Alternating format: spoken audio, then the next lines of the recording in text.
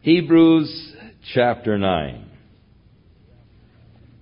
In the 8th chapter of the book of Hebrews, he makes mention of the prophecy in Jeremiah where God said that in those days he was going to make a new covenant with the people. Not like the old, which was written on the tables of stone. But he was going to write his law on the fleshly tablets of their hearts. Now, in the declaration that God is going to make this new covenant, it means that the first covenant then would be set aside in order that he might establish the new covenant. And when Jesus took the emblems of Passover, he said, "This cup is a new covenant in my blood, which is shed for the remission of sins."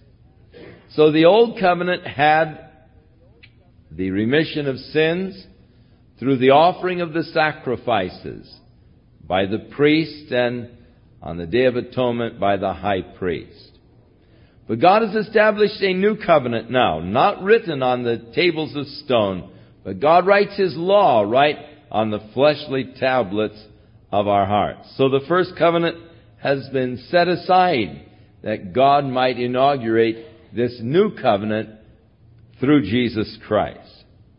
So going on still in chapter 9, carrying over the thought of chapter 8, he is still talking about this new covenant relationship that we have with God and contrasting it with that first covenant that was under the law. You remember the covenant under the law, God said, "And if they will do them, they shall live by them." The first covenant of the law was, "If you will obey me in all of these statutes, then I will be your God." And the first covenant was established upon man's obedience and man's faithfulness. The new covenant, it is established upon God's faithfulness, the work that God has wrought for us through Jesus Christ. The old covenant failed not because it was not good, not because it did not declare the truth, but it failed because man was weak and did not live by it. The new covenant is established forever because it is the covenant that is predicated upon God's faithfulness, and surely God is faithful. So, then verily, verse 1, the first covenant had also ordinances of divine service and a worldly sanctuary. So in that first covenant God established with Moses, he was to build the tabernacle.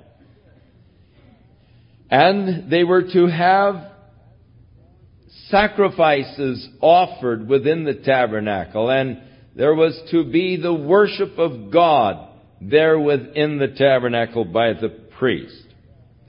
For there was a tabernacle made, the first wherein was the candlestick and the table and the showbread, which is called the sanctuary, or often called the holy place in the Old Testament.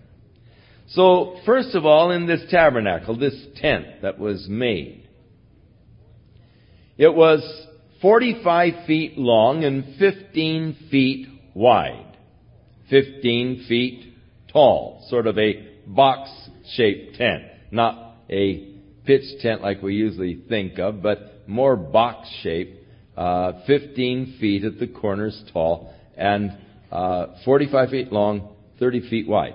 Now, it was the inner part of the tent was divided into two sections. As you first entered into the tent from the veil that faced towards the east, the first thing that you would come upon in this room, it was 30 feet long and 15 feet wide. Over on your right-hand side would be a table, the table of showbread. On the table were 12 loaves of bread, one loaf representing each of the tribes of Israel. Before you, and in front of the veil that went into the next room in the tent, there was the altar of incense, where the priest would come and offer the incense, which was representative of the prayers of the people. He would offer them unto God. On the left-hand side, as you came in the veil of the first tent, or the first room within the tent, there was this lampstand with 7 branches out of it, and it was lit. There were little cups of oil, and they would put the wicks in the oil, and it was the light in this portion of the tent. Now, these things are all representative of things that are in heaven. So in the menorah, or the lampstand with 7 cups coming out of the one branch, you have the symbol of the sevenfold or complete working of the Holy Spirit. You have, of course, the altar of incense. So he talks here that in the first part of it, the candlestick, the table with the showbread, which is called the sanctuary or the holy place. Now, after you then went into the second veil, it was called the Holy of Holies, or translated here, the holiest of all. It had a golden censer, and the Ark of the Covenant that was overlaid round about with gold, wherein was the golden pot that had manna, and Aaron's rod that budded, and the tables of the covenant. This Ark of the Covenant surely would be an interesting artifact to find. I don't know if I want to touch it if I found it, but within it, they preserved a jar of the manna that God fed their fathers with in the wilderness. They preserved also Aaron's rod that budded, whereby God affirmed Aaron's family to be the high priestly family, the Aaronic order established. And then also, and this is what I would absolutely love to see, the 2 tables of stone upon which God put the 10 Commandments. Oh, wouldn't that be an exciting thing to behold? And so, this was in the Ark of the Covenant. And it was the basis of the covenant of God with the nation. Their obedience to the law and to the priesthood service under Aaron the high priest. Over this were the cherubims of glory shadowing the mercy seat. Now again, these are all a model of what the throne of God in heaven is like, surrounded by the cherubims. And he said, we cannot speak at this particular time about these things. Now when these things were thus ordained, the priest went always into the first tabernacle, accomplishing the service of God. So daily, the priest would go into this first part of the tent.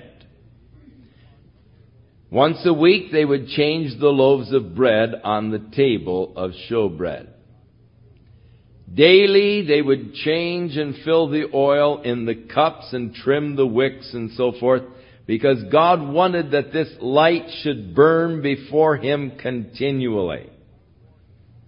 And then they would come and offer the prayers of the people, these little golden bowls that they would have incense in, and when they had lit the fire and all for the sacrifices outside, they would take live coals or burning coals out of the fire, put them in these little bowls of incense, and then they would go in And these little bowls were on chains, and they would go in and they would swing this incense before the altar there. And it was the symbol of the prayers of the people ascending before God. And this they did daily. There were a certain number of sacrifices and types of sacrifices that had to be offered every day. And then, of course, during the day, the hundreds of people that would come with their various types of sacrifices to offer unto God. And so the priest was kept busy all day long in these offerings unto the Lord, as well as the regular times of prayer when he would go before the Lord and all. You remember in the Gospel of Luke, it tells how that the father of John the Baptist, Zacharias, was a priest after the course of Abia. And it was his duty at this particular time to offer the prayers and the incense before the altar of the Lord. And they would usually serve, the priest would serve 1 month out of the year. They had a good thing going. Then the rest of the year they would go back to their homes and be with their families and all. While Zechariah was offering the incense before the altar of the Lord, Gabriel appeared unto him and informed him that his wife Elizabeth in her old age was to bear a son. He was to be the forerunner of the Messiah. So you can read a little bit about the service of God there within this holy place, which was outside of the Holy of Holies. But into the second, that is the holiest of all, or the Holy of Holies, went the high priest alone once every year, and not without blood, which he offered for himself and for the errors of the people. Now the Holy of Holies, where man met God, was off limits to everyone except the high priest. He went in there only 1 day a year, the Day of Atonement, Yom Kippur, which happened to be yesterday. However, with no tabernacle or no temple, they have changed Yom Kippur from the Day of Atonement to the Day of Reflection. But the high priest would go in only this 1 day, and he would go in twice in the 1 day. He would first of all have to bathe, and then he would offer an ox for his own sins as a sacrifice for his sins. And he would go into the Holy of Holies with the blood of the ox that he had sacrificed for his own sins.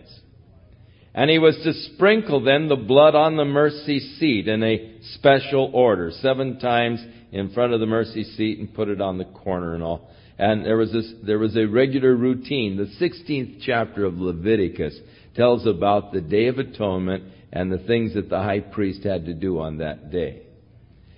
Having offered then the blood of the ox for his own sins, he would go back outside, bathe, change his clothes, and then they would take 2 goats, and they would cast lots on the 2 goats. And the one upon which the lot fell was to be slain and offered before God for the sins of the nation.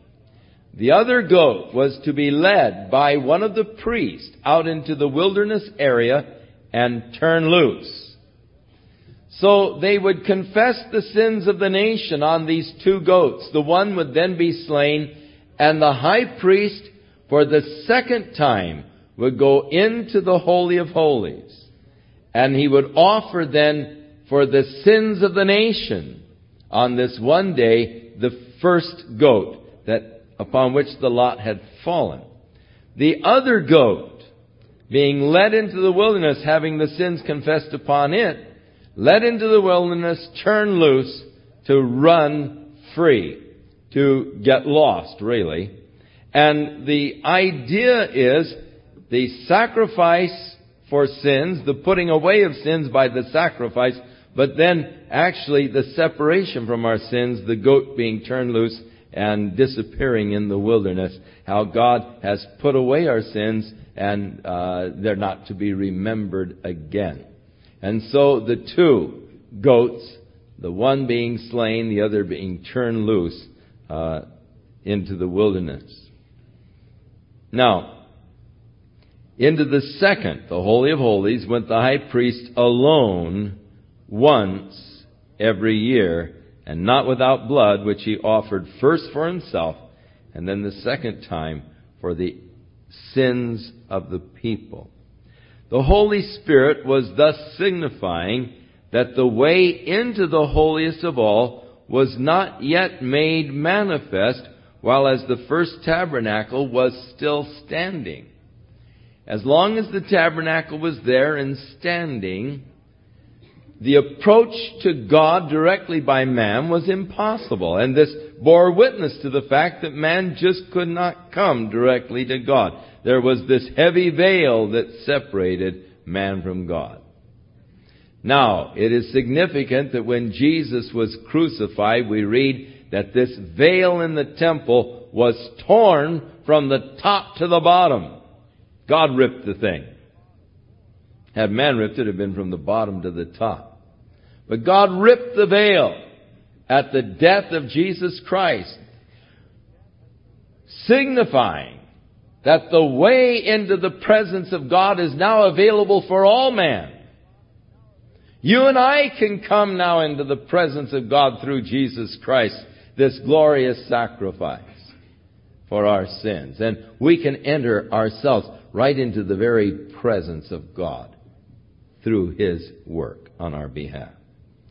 And so as long as the first tabernacle stood, the Holy Spirit was signifying that the way into the holiest, into the very presence of God, was not yet manifested or open to man, which was a figure, that is the tabernacle, for the time then present, in which were offered both gifts and sacrifices that could not make him that did the service perfect as pertaining to the conscience, which stood only in meats and drinks and in diverse washings and carnal ordinances imposed on them until the time of the change, the Reformation, that was wrought by Jesus Christ.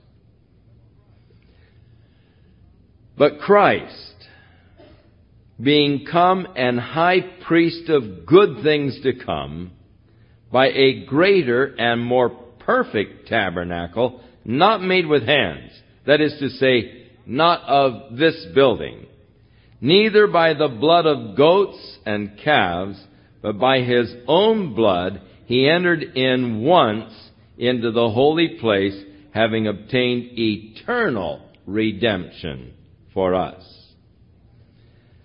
So, the contrast is the high priest had to go in every year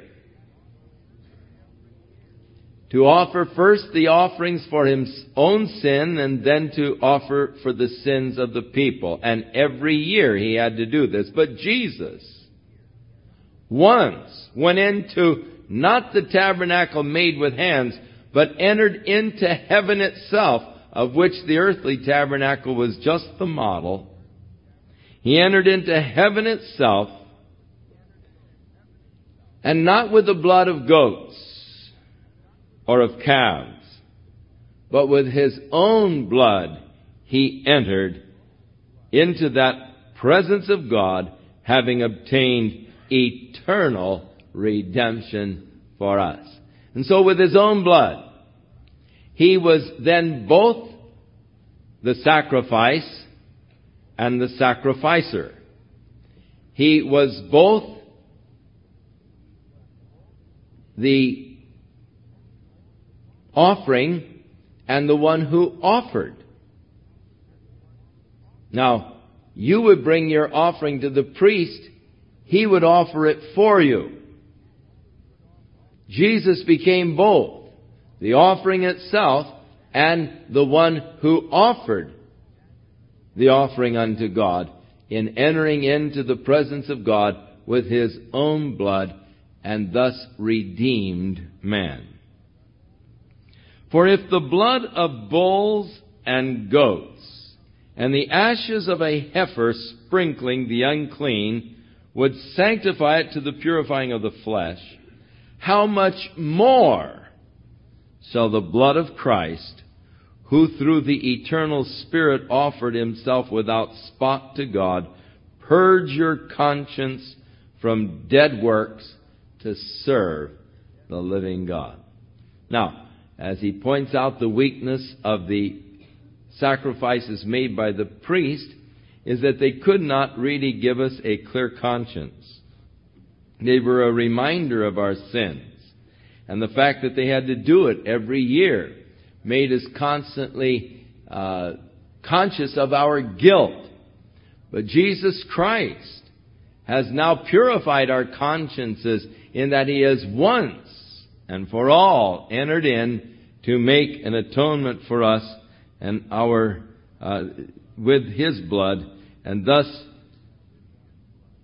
having offered Himself without spot. Now, when they brought a lamb to God, God wouldn't accept the cast-offs. You know, here's an old cow that's about ready to die. Well, you know, let's see if we can get some good out of it. Let's give it to God, you know. It's tragic, really, that so many times man wants to give the cast-offs to God. I can't use it anymore, and might as well give it to God, you know. No good around here. I read of a farmer one time who came in to breakfast and announced to his wife that their cow had had twin calves. And he said, "I'm so excited about it, I'm going to give one to the Lord and keep one for myself." And she said, "Oh, I think that's a great idea." And so as the calves are growing up, he kept announcing when they were old enough to sell, one of them belonged to God and one belonged to him. She said, "Well, which one's the Lord's?" He said, "It doesn't make any difference. You know, one's the Lord's, one's mine." So he would never put the finger on one of them being the Lord's or one his. They're just both, you know, both the same. But one morning he came in and he said, "Terrible thing happened." He said, "God's calf died."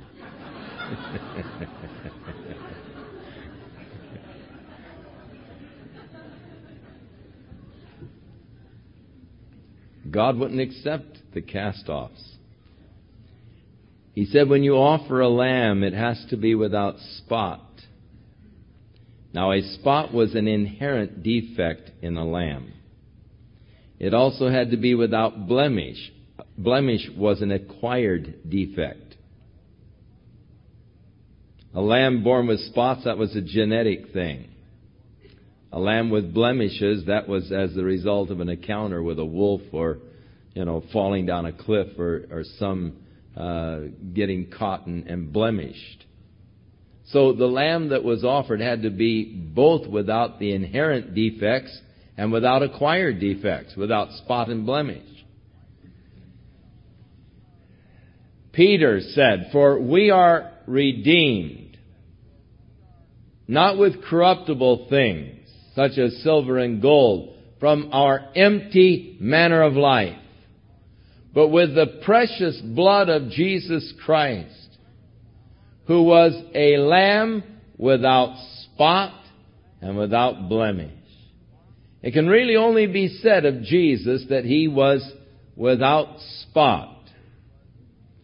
He was born without the sinful nature. He had no inherent sin in Him. It is an interesting thing that they have discovered that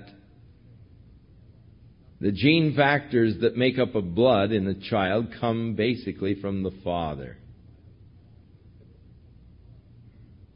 And therefore, the gene factors creating the blood in Jesus Christ coming from the Father came directly from God and was not spotted by the inherent defectiveness in man. Jesus not only was born pure, He remained pure. He was without blemish. And so He only could qualify as a sacrificial lamb. You see, you could never qualify as a sacrificial lamb before God. We were born with spots. But even if we weren't, we've acquired blemishes, and thus we would not be fit to be a sacrifice for sin. But Jesus, without spot or blemish, offered Himself to God that He might cleanse your conscience from the dead works, that you might serve the living God. Now there are people who are still trying to please God with their works. They are still seeking to offer God the works of their hands. And unfortunately, that is exactly what the Jews are doing today. Yesterday, the Day of Atonement, there were no sacrifices for sins. There were no offerings. There were no lambs that were slain. There were no goats or bulls. But what they did was sit in their home and reflect upon their lives and upon all of their good works. And they reflected also on their evil connivings. But as they reflected, they prayed that God would accept their good works and overlook their evil. And as long as their good works could overbalance their evil, they felt comfortable. Of course, all of them, or not all of them, many of them were racing around this past week trying to do a lot of good works so that it would be a comfortable day for them yesterday. Jesus Christ has purged us from these dead works that we might serve the living God.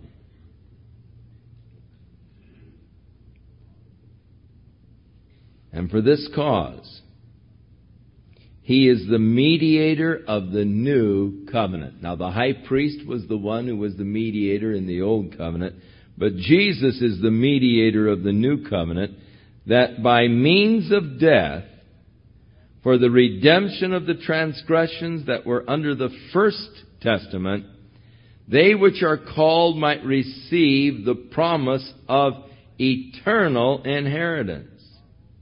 So Christ has become the mediator. This cup is the new covenant in my blood shed for the remission of sins. The New Testament. That by His death, He has made the redemption for our transgressions that were committed under the first covenant, under the law. That we who have been called then might receive the promise of eternal inheritance. Now, back in verse 12 we had eternal redemption, and now the eternal inheritance for those that are eternally redeemed. How glorious it is, this eternal inheritance. Peter said, thanks be unto God who has caused us to be born again unto a living hope by the resurrection of Jesus Christ from the dead, to an inheritance that is incorruptible, undefiled, and fades not away, that's reserved in heaven for you who are kept by the power of God through faith. So this eternal inheritance that is ours in Christ. Paul the Apostle prayed for the Ephesians, that they might know what is the hope of their calling. If you only knew the glories that God has in store for you in His eternal kingdom, as you are the heirs of this eternal inheritance. Now, where a testament is, or where there is a will, there must of necessity be the death of the testator. For a testament is of force after men are dead. Otherwise it is of no strength at all while the testator liveth. So a person who makes out a will, the will does not come into force until they die. They've made out their last will and testament. This is what I want done with my things after I'm gone. But that will does not come into effect. It does not have any force until after the person who has made it is dead. Then it comes into force. So Jesus established the covenant, but by His death, the covenant came into force. So that we are now in that glorious covenant. Christ having died, the covenant now comes in force and it is something that we now benefit from because of the death of Christ. Now, neither the first covenant was dedicated without blood, for when Moses had spoken every precept to all the people according to the law, he took the blood of calves and of goats with water and scarlet wool and hyssop, and he sprinkled both the book and all the people, saying, "This is the blood of the testament which God has enjoined unto you."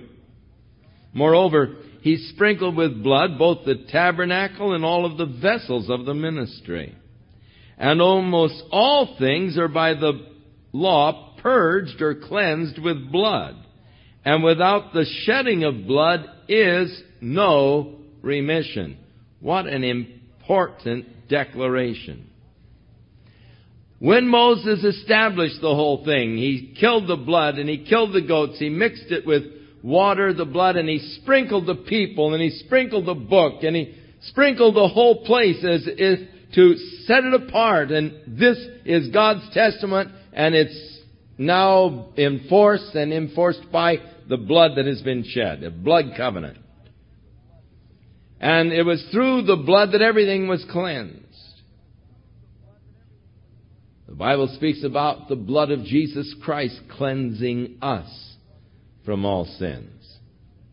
So these things, the testament then being enforced, the shedding of the blood, it now comes in force. He said, "For without the shedding of blood there is no remission." That is, no remission of sins. That is where I have great difficulty with the very devout Jews of the present day. I have no doubt or question of their sincerity.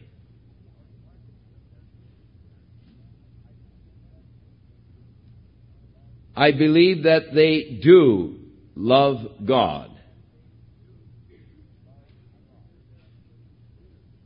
And I believe that they're very sincere in their worship of God. However,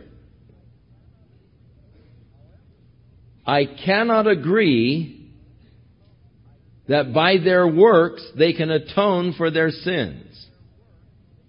That is totally against the Scripture.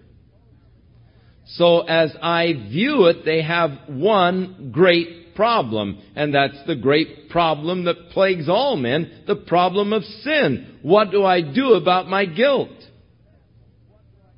If there is no temple, if there are no sacrifices, if there is no shedding of blood, then how are their sins remitted? Or how can they be remitted if Without the shedding of blood, there is no remission.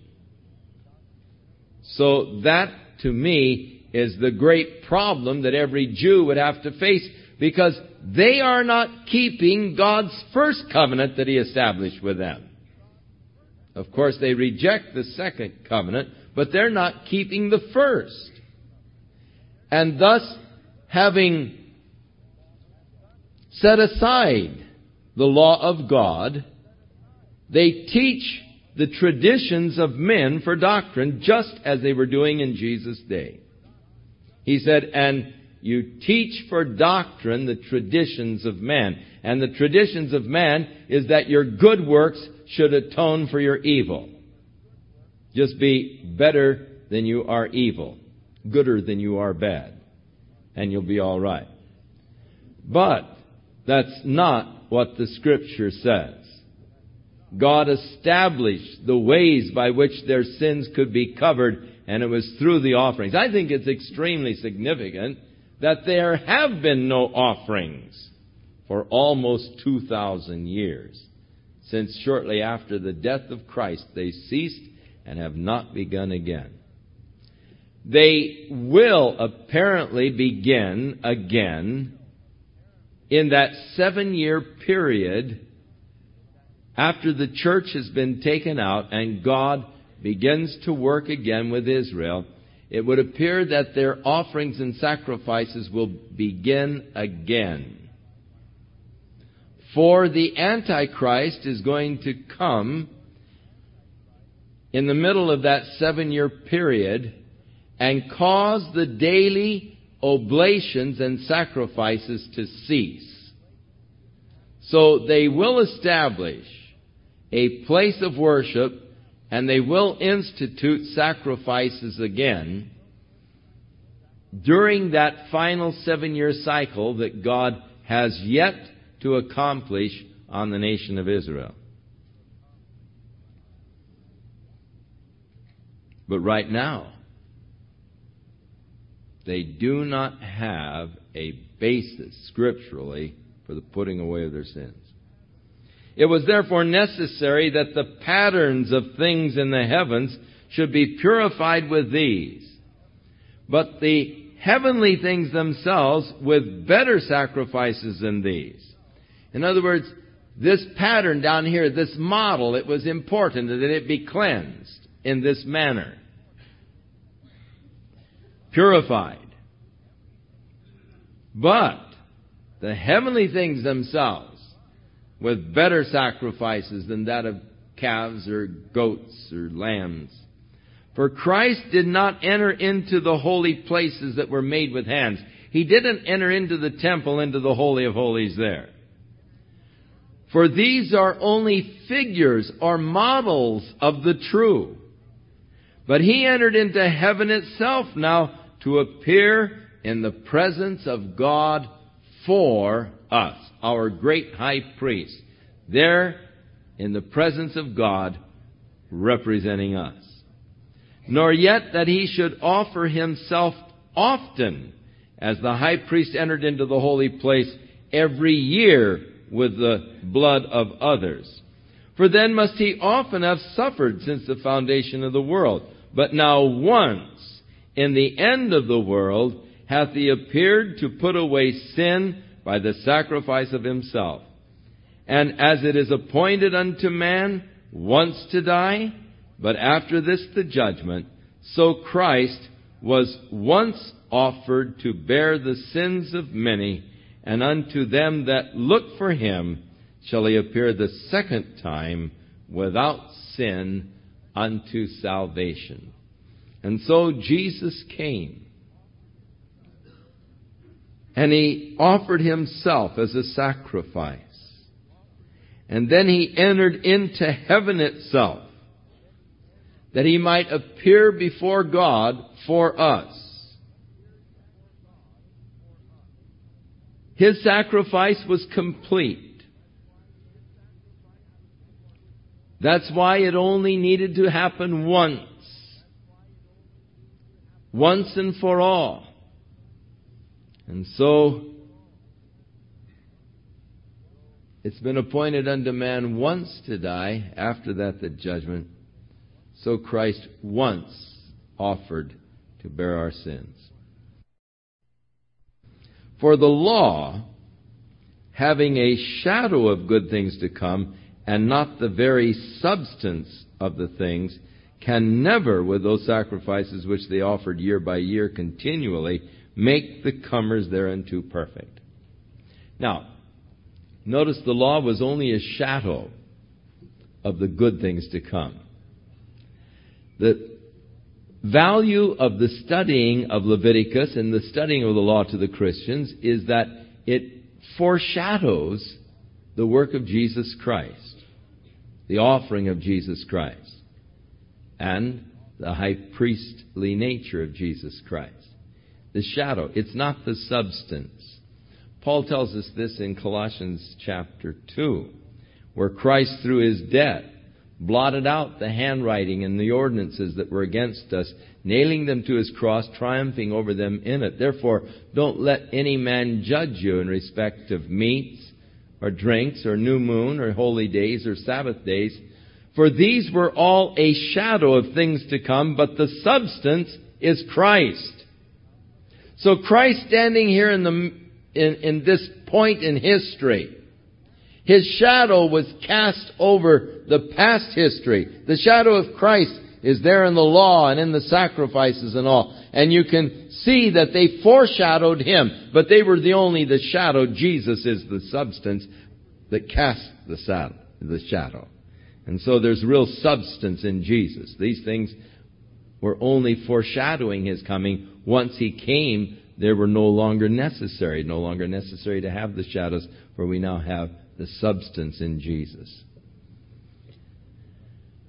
4, if they could have been perfect sacrifices that had put away the sins, then would they not have ceased to be offered? In other words, they would have done it once in Moses' day, and that had been it. They wouldn't have to offer animals every day. They wouldn't have to offer animals once a year in the Holy of Holies. It would have been sufficient had they been able to perfect man. For them would they not have ceased to be offered? Because the worshippers, once purged, should have had no more conscience of sins. Now, this is under the Old Covenant. Had it been effective, once being cleansed, they should have no more conscience of sins. Showing that it did not bring that to them under the Old Covenant. However, the glorious thing is that in this New Covenant, through Jesus Christ, once being purged, we really should not have any more consciousness of sins. There is this purging. It's complete. The cleansing in the blood of Jesus Christ is complete. And the blood of Jesus Christ, God's Son, cleanses. In the Greek, it's present perfect tense. Is continually cleansing us from all sins. What a glorious thing. That continual cleansing by Jesus Christ. But in those sacrifices, there was a reminder, again, made for sins every year. Every year when the priest would go in, you'd be reminded again of your guilt and of your sin. For it is not possible that the blood of bulls and of goats should take away sins. It's impossible that they could actually take away your sins. They made what they called the kofar for sins in the Hebrew, kofar, which is translated atonement. It's probably a bad translation. It should be translated covered. It made a covering for their sins. But it did not put their sins away, only covered their sins. Wherefore, when he cometh into the world, he saith, sacrifice and offering thou wouldest not, but a body hast thou prepared me. Now, this is a quotation from Psalm 46. However, the latter part of the quotation, a body thou hast prepared me, is not as your King James reads. But this was translated from the Septuagint version. The Septuagint version. Got it. Wasn't trying to talk about Mary, the Septuagint. The Septuagint version of the Scriptures was a Hebrew to Greek translation of the Old Testament that was made by 70 scholars 200 years before the birth of Christ. After the Babylonian captivity, the Hebrew language was almost dead. It was only known by the scholars and by the biblical scholars.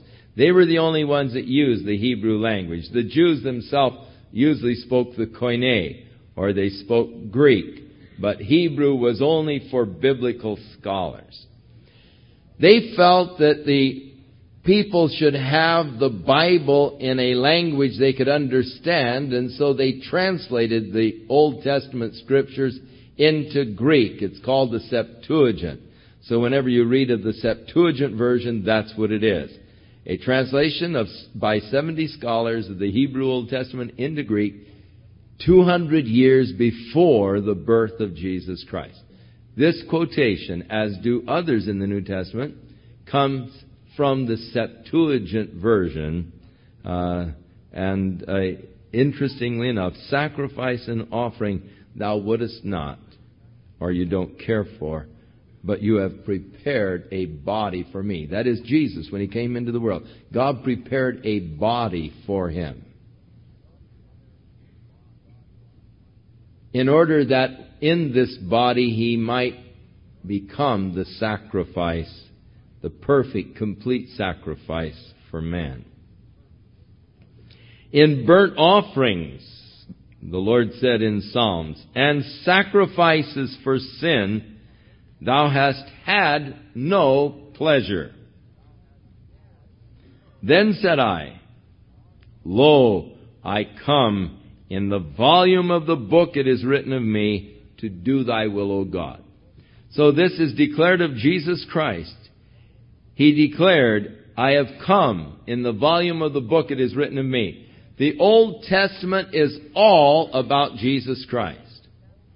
He's all the way through, interwoven in all of the types and all of the shadows, in all of the books. It is one continuous story in the preparing of the hearts of man for the coming of the Messiah. Prophecies, hopes, all prefigured there in the Old Testament.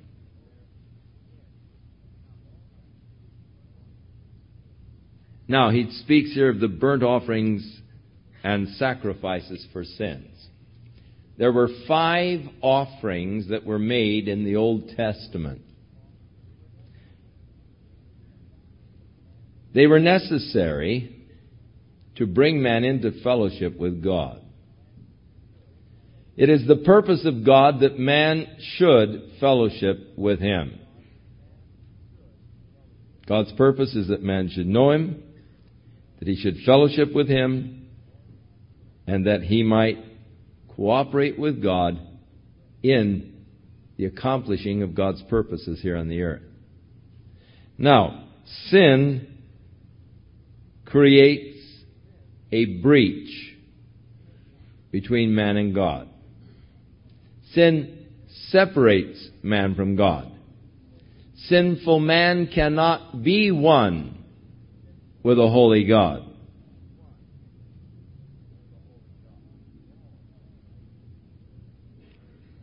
Paul, writing to the Corinthians, who lived in that city that was so debauched that the word Corinthian became a synonym for a totally debauched person.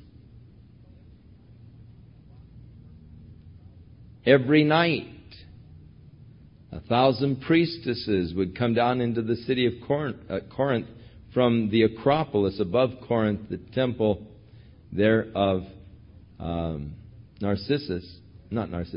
Aphrodite. And these priestesses in the temple of Aphrodite were prostitutes. And 1,000 of them, 1,000 streetwalkers in this city, every night. And so Paul warned the Corinthian believers concerning having relations with a harlot. And he said, don't you realize that if you have relationship with a harlot, you've become one with her? And if you are one with Christ, then you are making Christ a partaker and bringing him as one with the harlot. And he said, you can't do that. What fellowship hath light with darkness? Christ with Belial and all. And he was warning against these things. You see, you are to be one with God. And if you then go out and sin, you are making God a partner in your sin. Can't be. Sinful man cannot have fellowship with the holy God. So before fellowship can be experienced, sin has to be put away. So, in the first covenant, there were two of the offerings that dealt with sin. The first was the sin offering, which is sins general. The second was the trespass offering, where I had deliberately trespassed against the law of God. That took a different type of a sacrifice. But they had to be taken care of before I could have fellowship with God. But once I had made the sin and the trespass offerings, then I could bring the burnt offerings. So you notice the burnt offering here and then the sin offerings. The burnt offerings were offerings of consecration, where I would consecrate my life to God. This was the burnt offering, and it was symbolic of just consecrating my life to God. Then there was the meal offering, which was the consecration of my service to God, as I brought the grain that I had cultivated and grown, and they baked it into a little cake or bread, and they offered it unto God. And then, finally, I could offer the peace offering, which was communion. I can now be made one with God. My sins have been put away. My trespass has been put away. I've consecrated my life and my service to God, and now I come into oneness with God, and I offer the peace offering, and I sit down and eat with God the peace offering. I give him his portion to eat, the best part of it, being a gracious host, and I then partake of the rest, and we eat together, and as we are both nourished by the same lamb, then I become a part of God, and God becomes a part of me, and I have this fellowship. So, God was tired. He would not accept anymore these sacrifices.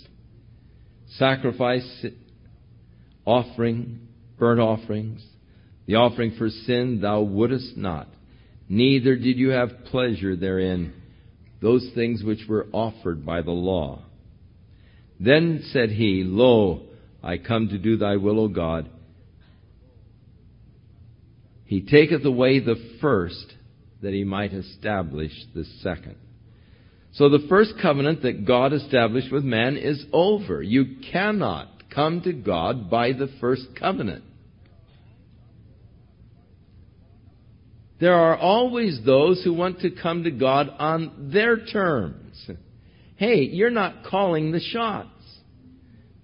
You're in no position to call the shots.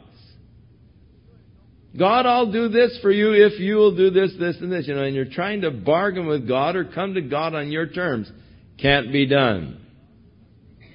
The only way you can come to God as a guilty sinner and cast yourself upon his mercy and grace and just ask for mercy and grace. But you've got to come on his terms. And his terms are that you come through Jesus Christ. The old covenant is disannulled, is passed away. It is no longer effective. In the establishing of the new covenant, he has put away the first.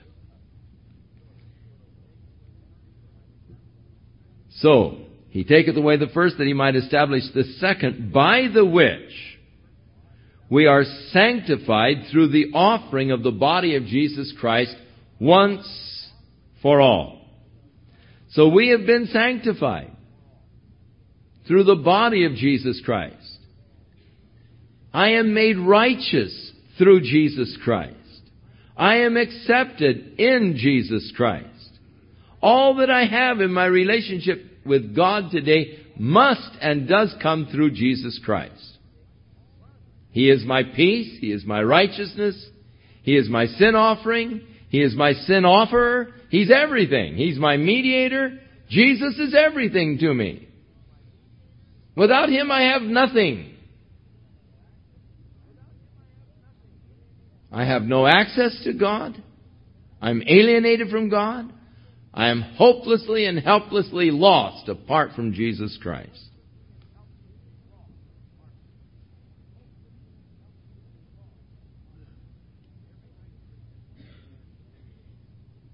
Every high priest stands daily, ministering and offering oftentimes the same, or every priest stands daily, ministering and offering oftentimes the same sacrifices which can never take away sin. So they're busy. They're kept busy all day long, offering one sin offering after another, one meal offering after another, as the various people came in. But he's pointing out these offerings cannot really put away sins. But this man, Jesus Christ, after He had offered one sacrifice for sins, forever sat down on the right hand of God. It's complete. Doesn't have to do it every day. Doesn't have to be crucified over and over. The death of Christ is sufficient once and for all. From henceforth, or from now on, just waiting until His enemies be made His footstool. For by one offering He has perfected forever them that are sanctified. Isn't that glorious? By His one offering, we have been perfected forever. Thank God. Whereof the Holy Ghost also is witness to us, for after He had said before, this is the covenant that I will make with them. After those days, saith the Lord, I'll put my laws into their hearts, and their minds will I write them, and their sins and iniquities will I remember no more. David cried out, oh, how happy is the man whose transgressions are forgiven. Oh, how happy is the man whose sins are covered. Oh, how happy is the man to whom God does not impute iniquity. All I can say to that is, amen. How happy is the man whose sins and iniquities God said, I will remember no more. Now, where remission of these is, there is no more offering for sin. Where you've already had the remission once and for all, perfected in Christ, there is no need for any further offering for sins. Having therefore, brethren, boldness to enter into the Holy of Holies by the blood of Jesus. I can enter in where He entered in, right into the presence of the Father, coming to the Father through the blood of Jesus Christ. I can enter into the Holy of Holies. I can come into the presence of God through Him. The door is open. Jesus Christ has made the way whereby we can come into the presence of God and fellowship with Him. And so having therefore, brethren, boldness to enter into the holiest by the blood of Jesus, by a new and living way, which He hath consecrated for us through the veil, that is to say, His flesh. And having a high priest over the house of God, let us draw near with a true heart, full of assurance of faith, having our hearts sprinkled from an evil conscience, and our bodies washed with pure water.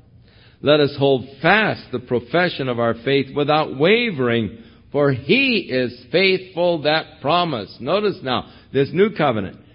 Hold fast, hang on, don't worry, because God is faithful who made the promises. This new covenant is predicated upon the promises of God, and God is faithful who has made these promises to you. So hold fast this profession of faith. We have a great high priest. You see, the danger was these Jews who had received Jesus returning back to Judaism. Taking a lamb, dragging a lamb to the priest again to make a sin offering for them. That was their danger. Don't underestimate how deeply rooted traditions are. And especially among the Jewish people, and even to the present day. Even non-believing Jews keep Sabbath, eat kosher. It's so deeply a part of their tradition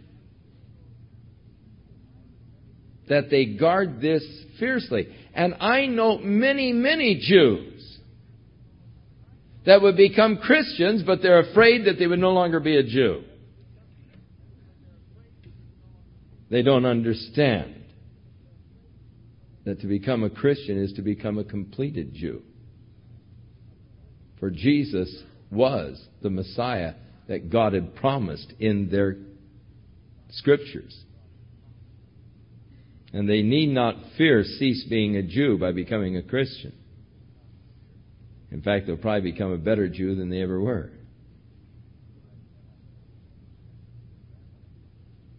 And yet, their rabbis have determined that to be a Jew and to be a Christian are mutually exclusive. You cannot be both. But they're trying to protect their national identity. And they fight fiercely for it. It's deeply, deeply ingrained. So, at the time of the writing of the Hebrews, those who had made a profession of Christ, some of them sort of going back. And so the encouragement is to hold fast the profession. Don't waver. And again, pointing not to our faithfulness, but the faithfulness of God. He who has promised is faithful. And let us consider one another to provoke unto love and to good works. And so that's, as we're together, exhorting each other for a greater love and good works. Not forsaking the assembling of ourselves together, as the manner of some is, but exhorting one another, and so much the more as you see the day approaching. So, consider each other to provoke each other to love, to good works, and then not forsaking the assembling of ourselves together, in order that we might receive exhortation. And actually, he's saying you should gather together all the more as we see the day of the Lord approaching.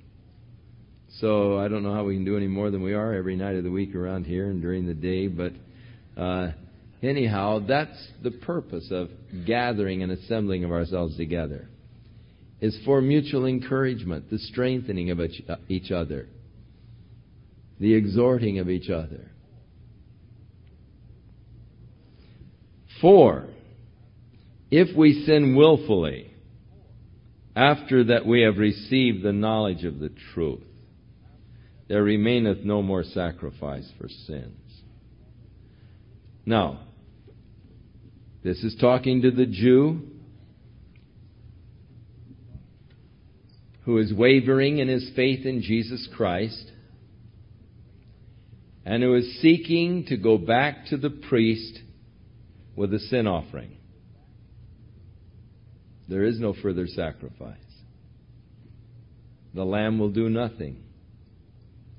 For the sacrifice of Jesus Christ is complete. It is once and for all. And there is no further sacrifice that can be offered of a goat or a lamb or a calf or anything else. The sacrifice of Jesus Christ is complete. There remains no other sacrifice for your sins. You can't go back to the old system. All that remains is the certain fearful looking for of judgment and fiery indignation which shall devour the adversaries. Now, this judgment and fiery indignation is going to take place, much of it, during the Great Tribulation.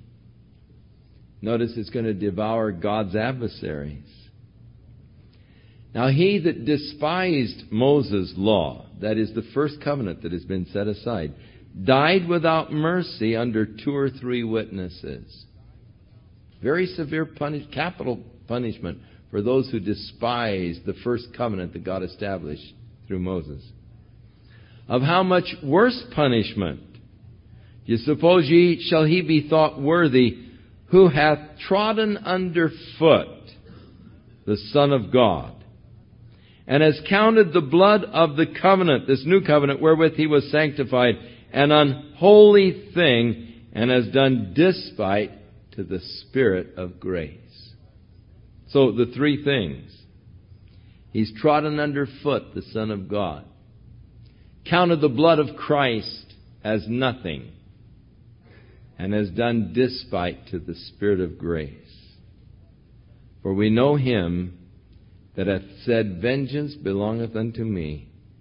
I will repay, saith the Lord. And again, the Lord shall judge his people. It is a fearful thing to fall in the hands of a living God. Now, 2 things can be done concerning your sins. 1, by your coming to Jesus Christ, they can be totally and completely washed away. Totally forgiven through him, accepting this new covenant that God has established. Your sins are completely put away.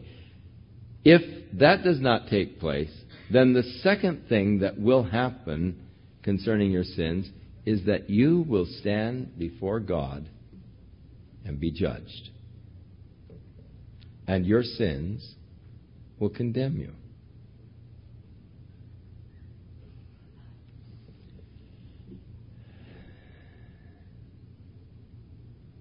Years ago, I was told the story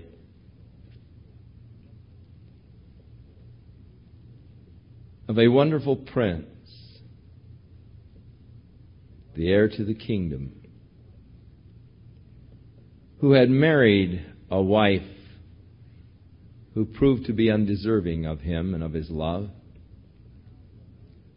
And during a time of rebellion, she went out and lived in open adultery with the leader of the rebellion. When the rebellion was subdued, the princess was brought to justice. And the court decreed that she should die in the tiger's pit. Outside of the city, in a clearing in the forest, a pit had been dug. In the pit was a post, and those victims who were so executed were tied to the post. And during the night, the tigers, drawn by the scent of human flesh, would come and devour the victims. And so the day of execution came, and she was led into the woods and tied securely to the post there in the bottom of the pit, and was left to her fate. As it grew darker, she heard the crunching of gravel above her head. And looking up, she saw silhouetted in the evening sky not the form of a tiger, but of a man who vaulted down into the pit, and she recognized him to be the prince, her husband that she had betrayed. And she turned on him in anger and said, "What have you done? Come to mock me because of the fate that I have?" And he said, "No, I've come to prove to you how much I've always loved you. You've never understood that." And with that, he waited silently in the pit until again there was crunching at the top of the pit, and now a tiger drawn by the scent of human flesh, circling the pit, and then the fast footsteps as it approached and leaped into the pit. But instead of leaping upon the princess, it met the unsheathed sword of the prince. And there in the darkness a fierce battle ensued.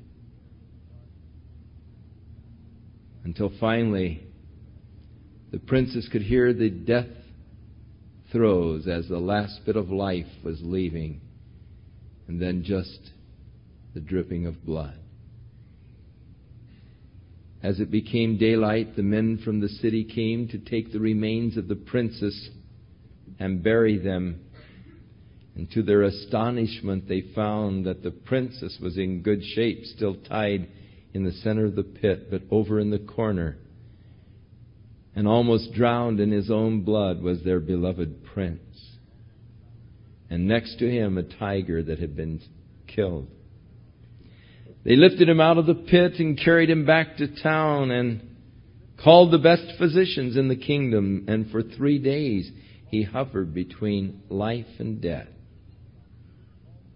Every hour, a bulletin went out throughout the kingdom telling the condition of the prince as he fought the battle for life.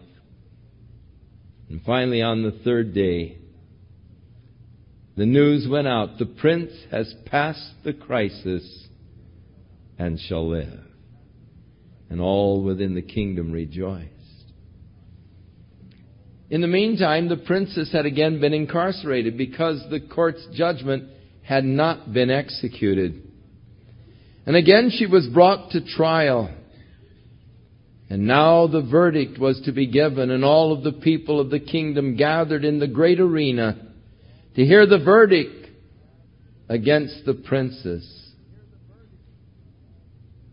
And as the crier stepped forth, he said, hear ye the decision of the Supreme Council. And turning to the princess, he said, over on your right there is a door. And behind that door there stands your husband, the prince, the one you betrayed. Over on your left is another door, and behind that door there are several tigers. If by 5 o'clock this evening you do not go to the door on your right and enter that door, declaring to all within the kingdom that from now on you will be a faithful and devoted wife, then the door on your left will be opened, and the death which he almost died to save you from will come upon you, and this time without any hope of escape. And this story ended. Which door? But as you see the story, you realize that we are the guilty princess, and that we rebelled against the Lord who loved us so much. But He came to prove His love by dying in our place. And now there are 2 doors, 2 things that can be done for your sins. Totally forgiven by your commitment of your life to Jesus Christ. Or, if you fail, then the death from which He died to save you will come, and there will be no hope of any escape. For how shall we escape if we neglect so great salvation? So really, you have to put the ending on the story yourself. Which door? You are the one who puts the ending on the story. It's a fearful thing to fall in the hands of a living God. But call to remembrance the former days in which, after ye were illuminated, you endured great fight of afflictions. Remember what you went through in the beginning of your faith. Partly while you were made a gazing stock, both by the reproaches and afflictions, and partly while you became companions of them that were so used. Your identification with Christianity really cost you a lot, and it did. It cost many of them their families. They were completely ostracized. The families would hold funerals for them. They were dead. They would not even recognize them on the street as existing. Remember the things that you endured because of your faith in Jesus Christ. And you had compassion on me and in my bonds. And you took joyfully the spoiling of your goods, knowing in yourselves that you have in heaven a better and an enduring substance. And so a lot of them, they had their possessions taken away. But they didn't care. They knew that they had possessions that no man could take away. The enduring substance in heaven. Cast not away, therefore, your confidence, which has great recompense of reward. For you have need of patience, that after you have done the will of God, you might receive the promise for yet a little while, and he that shall come will come, and will not tarry. So again, as so often in the New Testament, the exhortation of patience as we wait for the coming of Jesus Christ. James had said, have patience, brethren, establish your souls, for the Lord is waiting for the complete fruit of harvest. Have patience. He's got a few more yet to save. Give them a chance too. Establish your souls. The Lord is waiting for the full fruit of harvest. Peter said, God is not slack concerning His promises, as some men count slackness. He's faithful to us word. He's not willing that any should perish, but that all should come to repentance. And so the reason why God is waiting and delaying the return of Jesus Christ is to give opportunity for yet others to come on into the kingdom. But he that shall come will come and will not tarry. The day of the Lord will come. The Lord has waited. But the days of waiting are almost over. But have patience, brethren. After you have done the will of God, you might receive the promise, for the Lord is going to come again. Now the just shall live by faith. And if any man draws back, God said, my soul shall have no pleasure in them. But we are not of those who draw back unto perdition, but of them that believe to the saving of the soul. So the writer here declares his confidence in them. We're not those that draw back. We are those who believe to the salvation of our souls. Now, the just shall live by faith. And as we go into chapter 11, we're going to get the hallmark of faith, the hall of fame for those who believe. And that's the hall of fame I want to appear in. You can have Cooperstown and everything else. I want to be listed in that hall of fame. Those who believed in the promises of God. And we'll get an interesting listing of these men of faith as we move on into chapter 11, the glorious chapter on faith. And now may the Lord be with you and watch over and keep you in His love as you walk in faith in Him. May you be blessed of the Lord and strengthened in every good work for the glory of Jesus Christ. God bless you in Jesus' name.